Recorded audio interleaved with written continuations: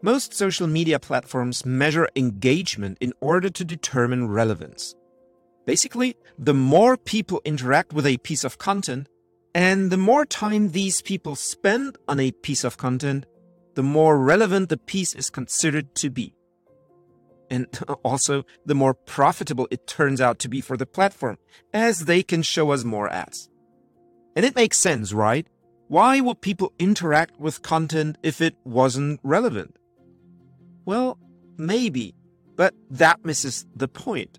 Because why would I need you to interact with this piece of content for it to change how you act as a leader? Why would I need you to spend 10 minutes on this piece when all I need to say can be said in 2 minutes? Don't get me wrong, I appreciate your thumbs up as much as anyone, and I'm grateful when you choose to spend your time with me and more of that. But it's not why I'm doing this. I'm publishing my thoughts because I hope that it will lead you to reflect upon the way you speak, act, and lead.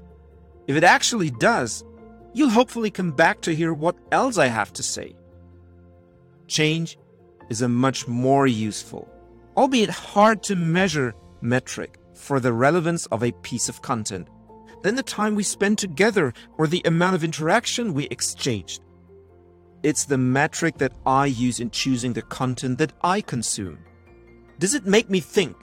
Does it open up a new perspective on something? Does it make me act differently? These are the things that matter much more to me than the time I spend on a piece.